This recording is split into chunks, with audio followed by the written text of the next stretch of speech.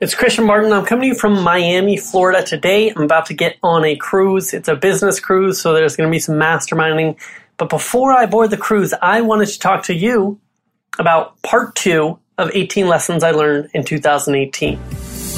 You're about to be introduced to a group of fly-under-the-radar marketers who you've probably never heard of, living life on their own terms, working from anywhere in the world. While others live to work, we work to live.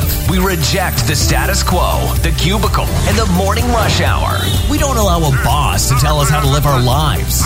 Instead of waiting until we're old and gray, we're spreading our retirements out over the next 60 years to enjoy the prime years of our lives. We can work from anywhere with a laptop and an internet connection. We do things differently. We work smart instead of hard. We don't trade time for money. We trade results and impact. If you had asked your parents or a college advisor if what we're doing is possible, they'd shake their heads.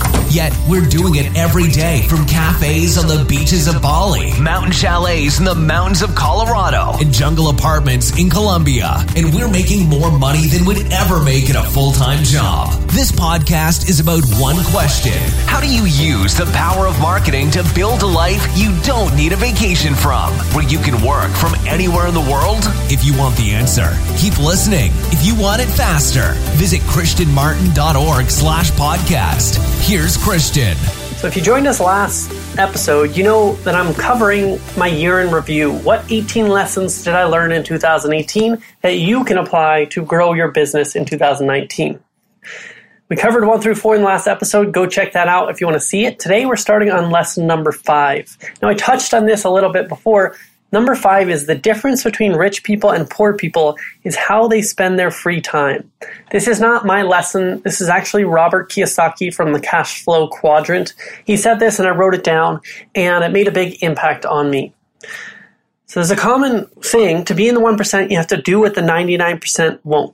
And this is what I covered last episode. This means spending the majority of your free time on production rather than consumption. So instead of using apps, you're making them. Instead of watching TV, you're creating TV. Instead of listening to music, you're producing music. So this applies to pretty much everything in life. You don't have to produce everything, but you have to find one thing that you're really good at producing. Because producers make money, consumers spend it. You want to be on the production side of that scale. So when I walk onto an airplane and I'm boarding the plane, I'm walking down the aisle, and I look down sometimes and I see what people are doing on their phones. And I look at this on commutes too, on trains, and even Uber drivers. I listen to what they're listening to. Now, most of the people you see, what are they doing? They're playing mindless games. They're playing games on their iPhones, or they're listening to the radio. Now, this time spent sitting on an airplane or in traffic is what Tony Robbins calls net time, no extra time. And what it means is during this time, you can be either educating yourself or producing things.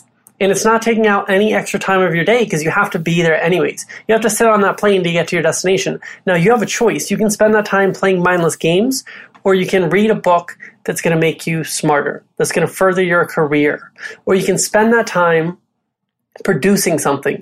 You can write content for your course. You can draft an email to send to clients. You can write ad copy for your client's campaign. That's one of my favorite things to do on airplanes is if a client needs ad copy, I will just whip it out on an airplane because I have no distractions and I can just do it right then and there.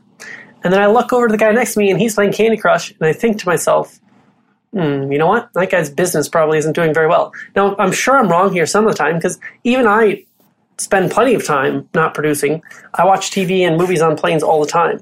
But I at least try to spend some of my time in production.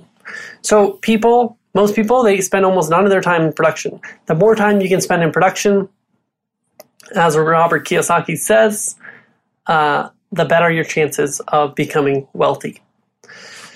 Lesson number 6. People-pleasing is the enemy of progress. I took a leadership class at the end of 2017, and there was a quote in my textbook, and it said, it's straight from the textbook. It's not a quote. It's just from the textbook. It says, agreeableness is not an indicator of success. This is a scientific fact. And what they're referring to are the big 5 personality traits. One of those personality traits is agreeableness. And basically, if you rank high on agreeableness, you have a lower chance of success in life. And what that means is basically you're more worried about what people think about you than getting what you want.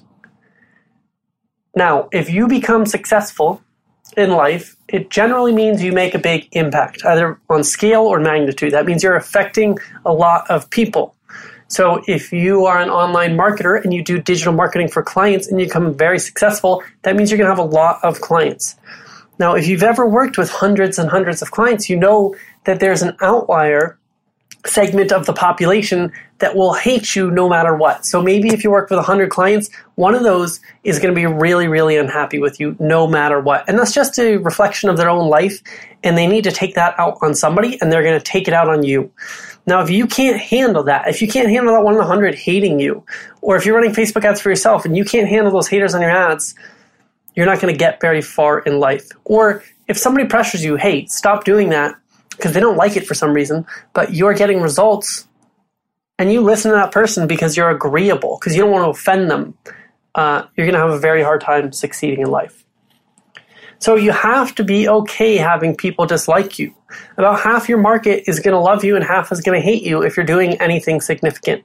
So people-pleasing is the enemy of progress. Become okay being disliked. You're going to have a lot better time being successful in life.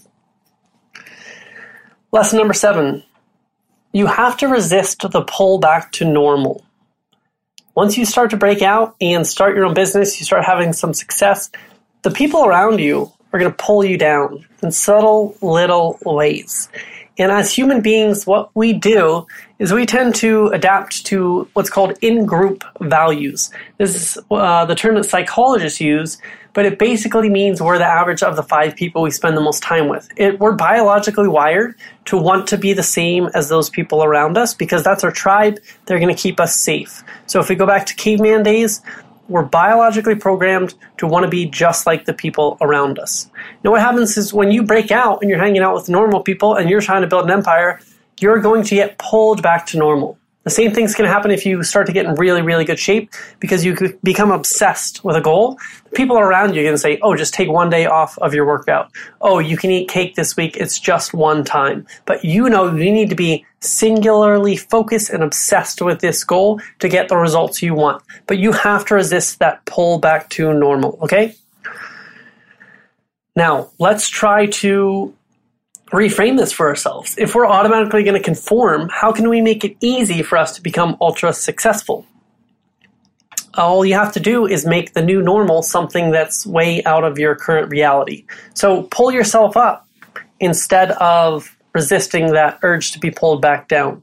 This week I'm on a cruise with a coaching group, the 2 Comma Club X coaching group, and there's a lot of people on here who make millions of dollars a year.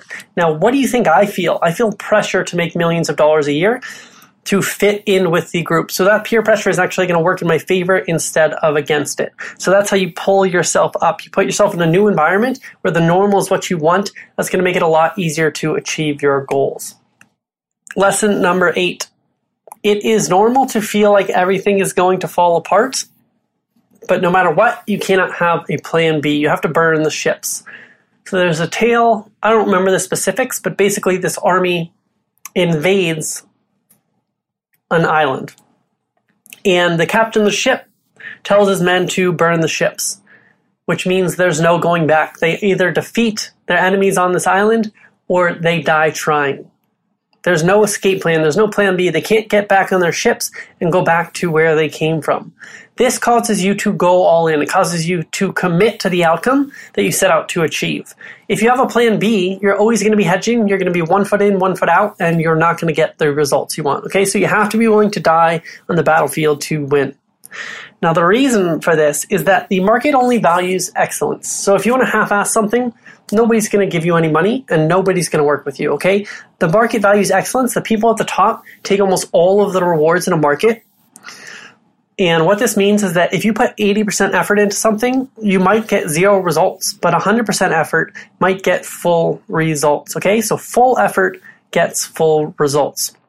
Try to take away your escape plans, try to take away your plan Bs, and I don't mean get yourself into a catastrophic situation. So if you haven't made money in your business yet, I don't mean quit your job right now, but I mean work towards that place where you're going all in on one thing, okay? When it makes sense. That's all for today. That's lessons 5 through 8 in the 18 lessons I learned in 2018. I will see you on the next episode. How do you use the power of marketing to build a life you don't need a vacation from, where you can work from anywhere in the world? If you want the answer, subscribe to the podcast and leave a review now. If you want it faster, visit christianmartin.org/podcast. See you next episode.